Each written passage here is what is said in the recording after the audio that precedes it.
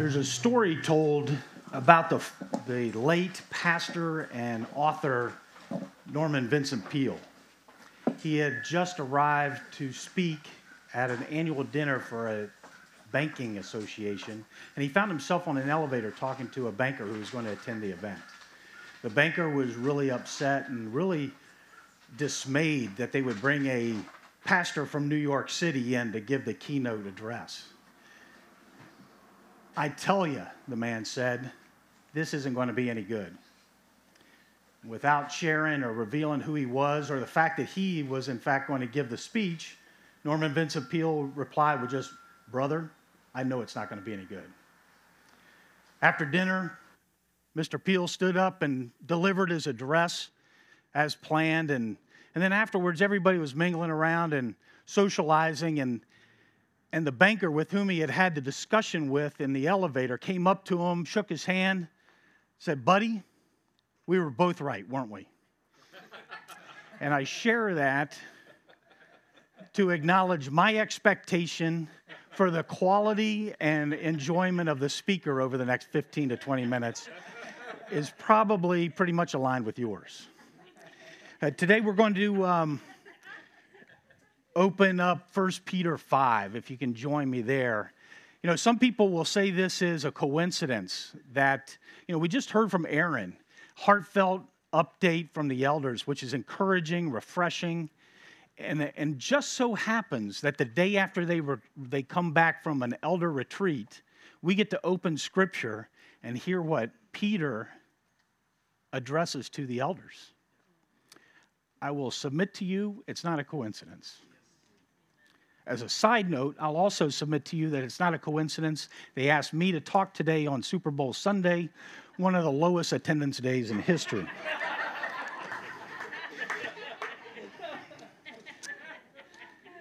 As we get ready to read Scripture, let's pray. Father, we thank you for today. We praise you for who you are. We just thank you for your word that you've given us. And I ask that you prepare our hearts and our minds, and that you stir up your spirit within us to be able to discern what you want us to learn today, each of us. And just guide us through this talk. In Jesus' name, amen. Starting off, chapter 5, verse 1. "So I exhort the elders among you, as a fellow elder and a witness of the sufferings of Christ, as well as a partaker in the glory that is going to be revealed. Shepherd the flock of God that is among you, exercising oversight, not under compulsion, but willingly, as God would have you, not for shameful gain, but eagerly, not domineering over those of your charge, but being examples to the flock. And when the chief shepherd appears, you will receive the unfading crown of glory." As I studied the Scripture, this really broke out into 4 sections. But before we get there, if you're like me, you have a tendency, if it doesn't apply to you, to skim through Scripture. And I want to encourage us all, me included, to not do that. Even though this is targeted to elders, as you study this, I think you'll agree with me today that it's as important for those of us who are not elders to know what Peter is commanding, giving them the charge to do. Because it helps us to be able to at least pray for the elders, their wives, their families, and to support them. But it also gives us the ability to respond appropriately. So as I talk today, obviously it's to the elders, but it's really for all of us. So I'm going to balance that, or try to. The 4 sections that I think it breaks up into is the preface.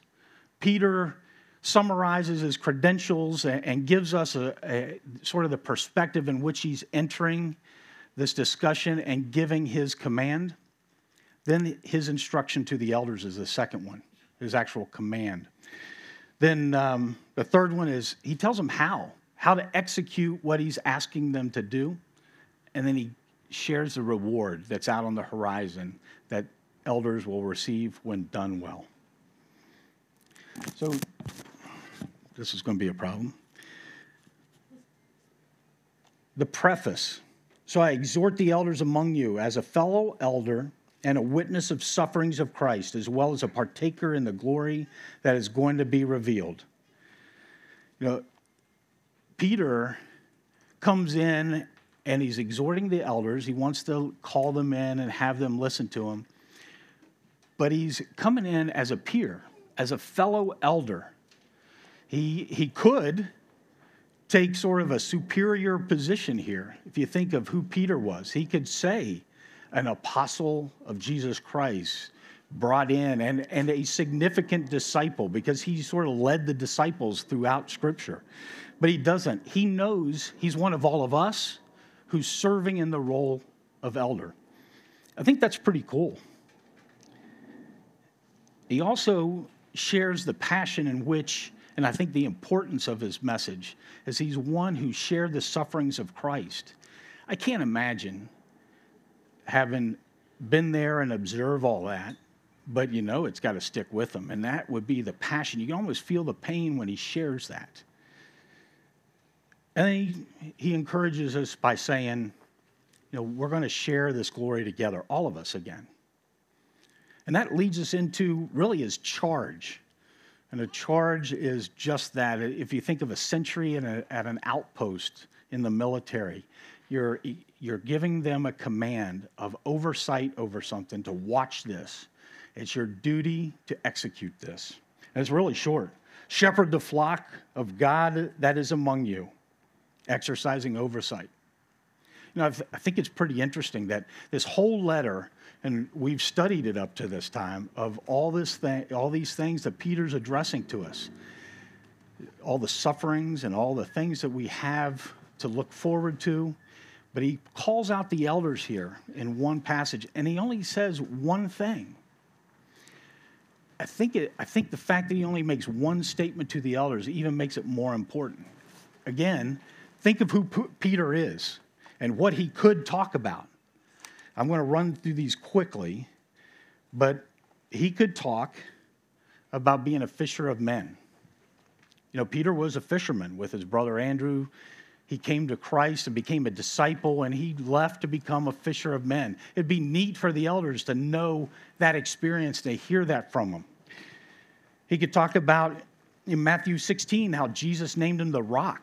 He was Simon before, and once he declared who Jesus was, Jesus, you are the Christ, the Son of the living God. Jesus changed his name from Simon to the Rock. I think we'd probably knock some scholars off their seats if he would have talked about that a little bit, because we still debate what that means. But it'd be neat to hear that from him. He could talk about faith. In Matthew 14, he was the only disciple that had the faith to walk on water. He could also talk about feeling the effects of wind and losing that faith. He could talk about forgiveness. He was the disciple who asked, Jesus, how many times will a brother sin against me and I should forgive him? That'd be neat to hear. He could talk about reward. He was the one that represented the disciples when he asked Jesus, in my paraphrase, hey, we gave it all up and we followed you. What's in it for us? And he could talk about disappointment and failure. He denied Christ. It'd be neat to hear what he learned through that, how he made it through that, and what he equipped him today. But I think of all the things, especially in the context of this passage, the context or the reference in the Bible that's important to me is John 21. You don't have to turn there, but it's the last time Peter spoke to Jesus. It was after the crucifixion, during the third time that Jesus had shown himself to the disciples. They had just finished breakfast, and Jesus asked him 3 times, Peter, do you love me? First one was, Peter, do you love me more than these? Second was, Peter, do you love me? And the last one, Peter, do you love me? And each time, Peter answered the same way, Lord, you know I love you. Second time, Lord, you know I love you. Third time, the scripture says he was grieved because he was asked again. And he said, Lord, you know everything. You know I love you. I think what's significant here is this is where Jesus gave him the charge. Each time, first one, then feed my lambs. Second one, tend my sheep. And the third one, feed my sheep. Another way of putting that, those three commands, is shepherd my flock. Peter heard this message before, straight from Christ. And as an elder in the community, that resonated with him. He wasn't going to forget that. And now he gets a chance to talk to the elders in his letter. And that's what he did. He told them to shepherd his flock. If you think of a shepherd, we think, first of all, we hear people talk about how dumb sheep are, right? So we're the sheep, and people do that. But I did some reading this week, and sheep are not as stupid as some people think. They're social beings, right? They need a flock. Sounds familiar? We need to be around people. Sheep can recognize people and other sheep's faces. I'd like to see the scientist who studies this, but and sheep can learn their own names. So when we talk about sheep, we're much like sheep in that we still need a shepherd, and they do too. Sheep are very stubborn. If you've ever seen a shepherd try to push a sheep, it doesn't work, not well. But a shepherd, there's really three main things that a shepherd does. And in this scripture, the words here, in that verse, there's two. The shepherd and then oversight are the key words in that verse. The shepherd is poimeno in Greek, and it's a verb. It's to shepherd, and it implies more than just feeding the sheep. It's the whole role or the whole body of being a shepherd. To guide, to guard, and to feed. So as we look into local church eldership, I think it's important to go through those so that we in the body can know what their role is. You think about guiding. What's that? It's leading, right? Shepherds lead us. Elders lead us. You think from a sheep, it's leading them out of danger or around danger. It's leading them to a place where they can eat. Sometimes it's just leading them, keeping them on the path so they can walk straight and stay safe. That's what the elders are supposed to do for us. They're supposed to keep us on the path, supposed to lead us forward and give us a vision. And our response is to submit and follow. I think one of the things that hits me, when we talk about, and Aaron updated the part of the land, but I think sometimes we ask the wrong question, right? What's the vision of the land? What are we doing with the land? When are we going to build a building? I think that's the wrong question. The right question is, what's God's vision for our body and how to reach the people that don't know him? And then, how does the land support that mission? Maybe God is prioritizing something else for our church to do before he tells us what a building looks like, or if we're supposed to have a building right now. I took a walk earlier and I was convicted because I'd love a building.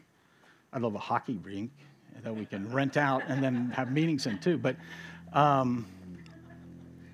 it's like the wandering tribe of Israel. When Moses would depart for a couple of days, they started questioning everything. And if they didn't have a firm vision of the next step forward, they would fall away and not trust God. And I don't want us to be like that.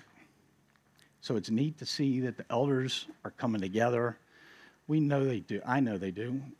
And pray and listen for God's vision. Our vision might be to stay here for a while in this tent. It might be to go out into communities and meet people, serve people. But God will tell us. Second one is to guard, to protect. I think I'll read it. a verse from Acts.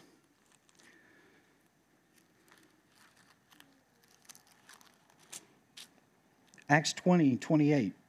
Paul's talking to elders. Pay careful attention to yourselves and to all the flock in which the Holy Spirit has made you overseers, to care for the church of God, which he obtained with his own blood.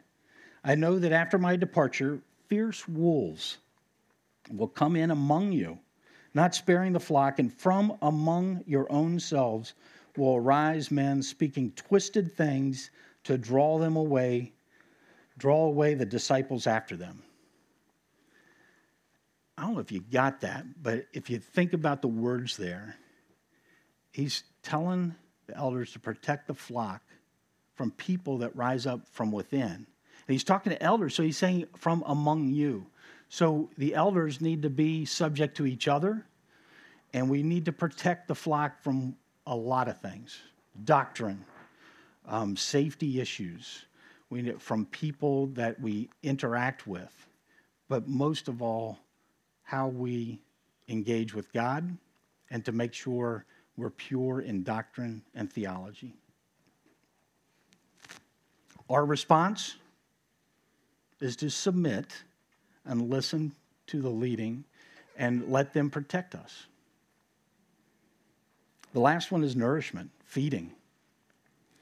That's the thing that always comes to mind when you talk shepherd, especially when we throw the shepherd role to an elder or pastor, which is the same position.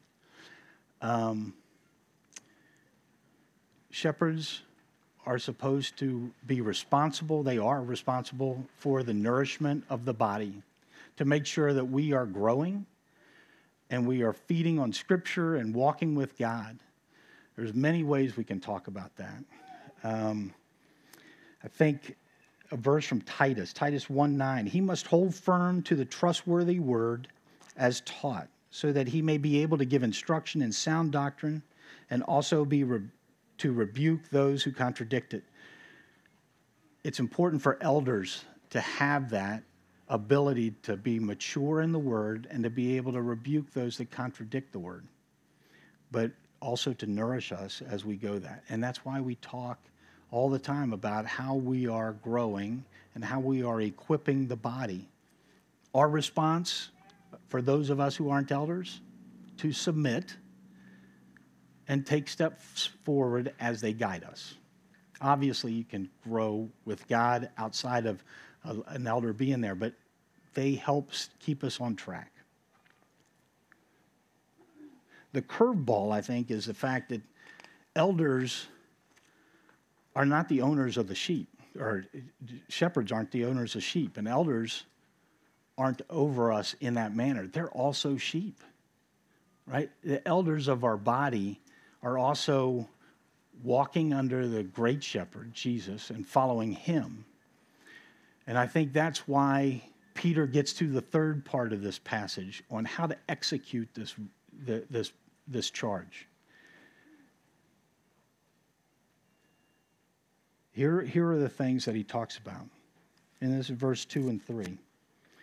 Not under compulsion, but willingly, as God would have you, not for shameful gain, but eagerly, not domineering over those in your charge, but being examples to the flock.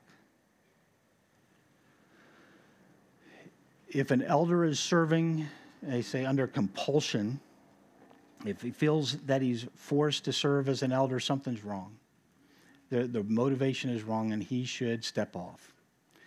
And if we see that, we should encourage them to do that. We should have, an elder should serve willingly. And I've read some studies about that, but you think of an elder serving willingly, even if they weren't paid, staff elder, or weren't in that position, a shepherd really shepherds. And you can see that sometimes in life groups. We have leaders that are shepherding. But elders should be able to do that willingly, want to do that, and know that that is their gifting. Then I think as we look at sheep and a shepherd, the good one is not domineering over those in your charge. There's a difference between leadership and driving the body or driving the herd. I just asked, have you ever seen a shepherd push sheep? I saw one on YouTube trying to do that with 3 sheep that he bought. Doesn't work. And we know in a body, there's nothing that we like when somebody's trying to drive us forward, even if we say it's for the glory of God. We want to lead, and it says to lead by example. We see our elders today in this body about leading by example with humility, humbleness, and nobody's throwing anybody over the bus. We're encouraging and equipping people. That's what I love about our current elder team and our elder team for a while. When people talk, they're transparent. Our elders are not speaking from a dominating position or from a superior position. They open themselves up and they say, here are my struggles, and this is what God is telling me and you. I think we're exactly where we need to be with our elders right now, and it's encouraging to see that. And finally, we come to the 4th section, the why, or the reward. And when the chief shepherd appears, you will receive the unfading crown of glory. And we know in Scripture it talks about different crowns that all faithful can receive. But Peter is drawing this out specifically for the elders, that if they faithfully serve and execute this role as intended, as his charge is today, that they will receive a crown of glory.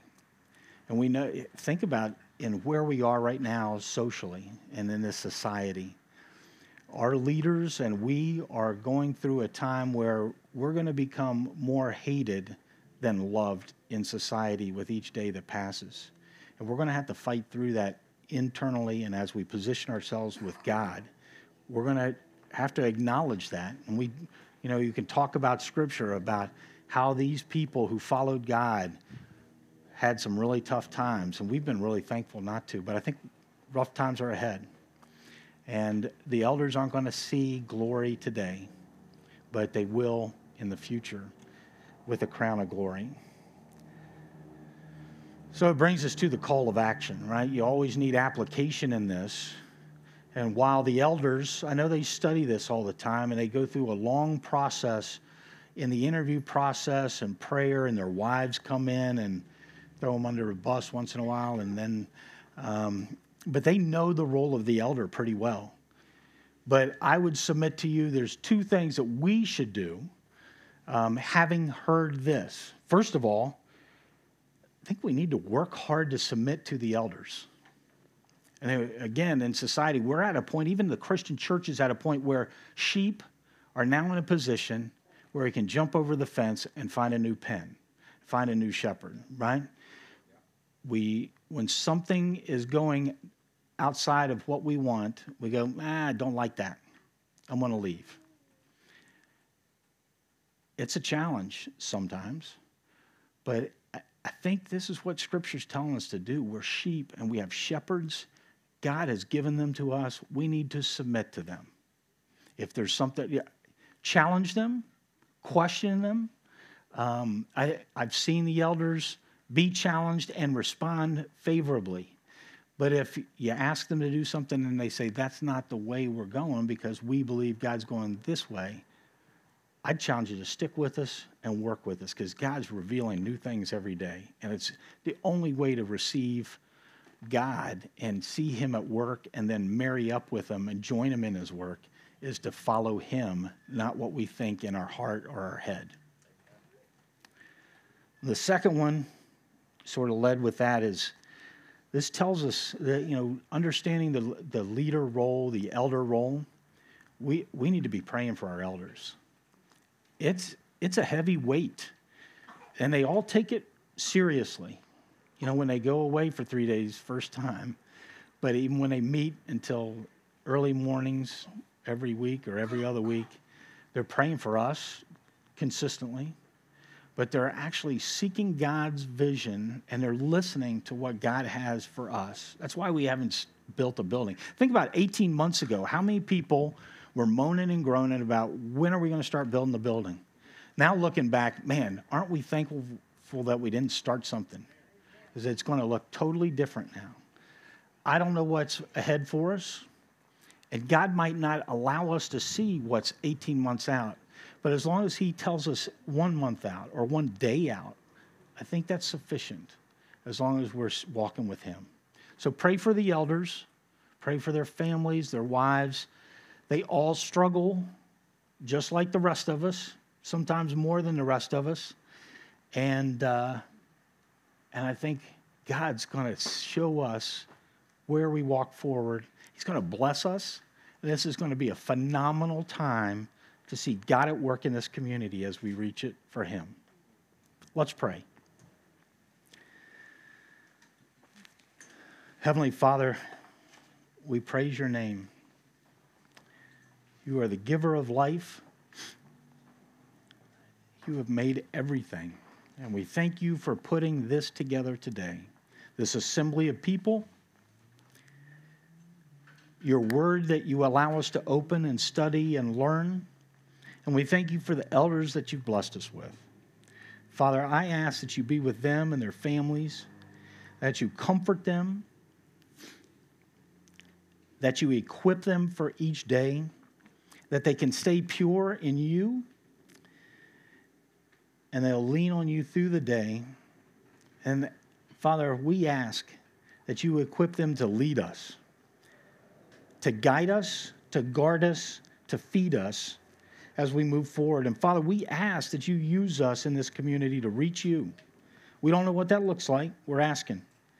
But we do know what it looks like at a very low level, Father, and we're doing that. We want to be your disciples.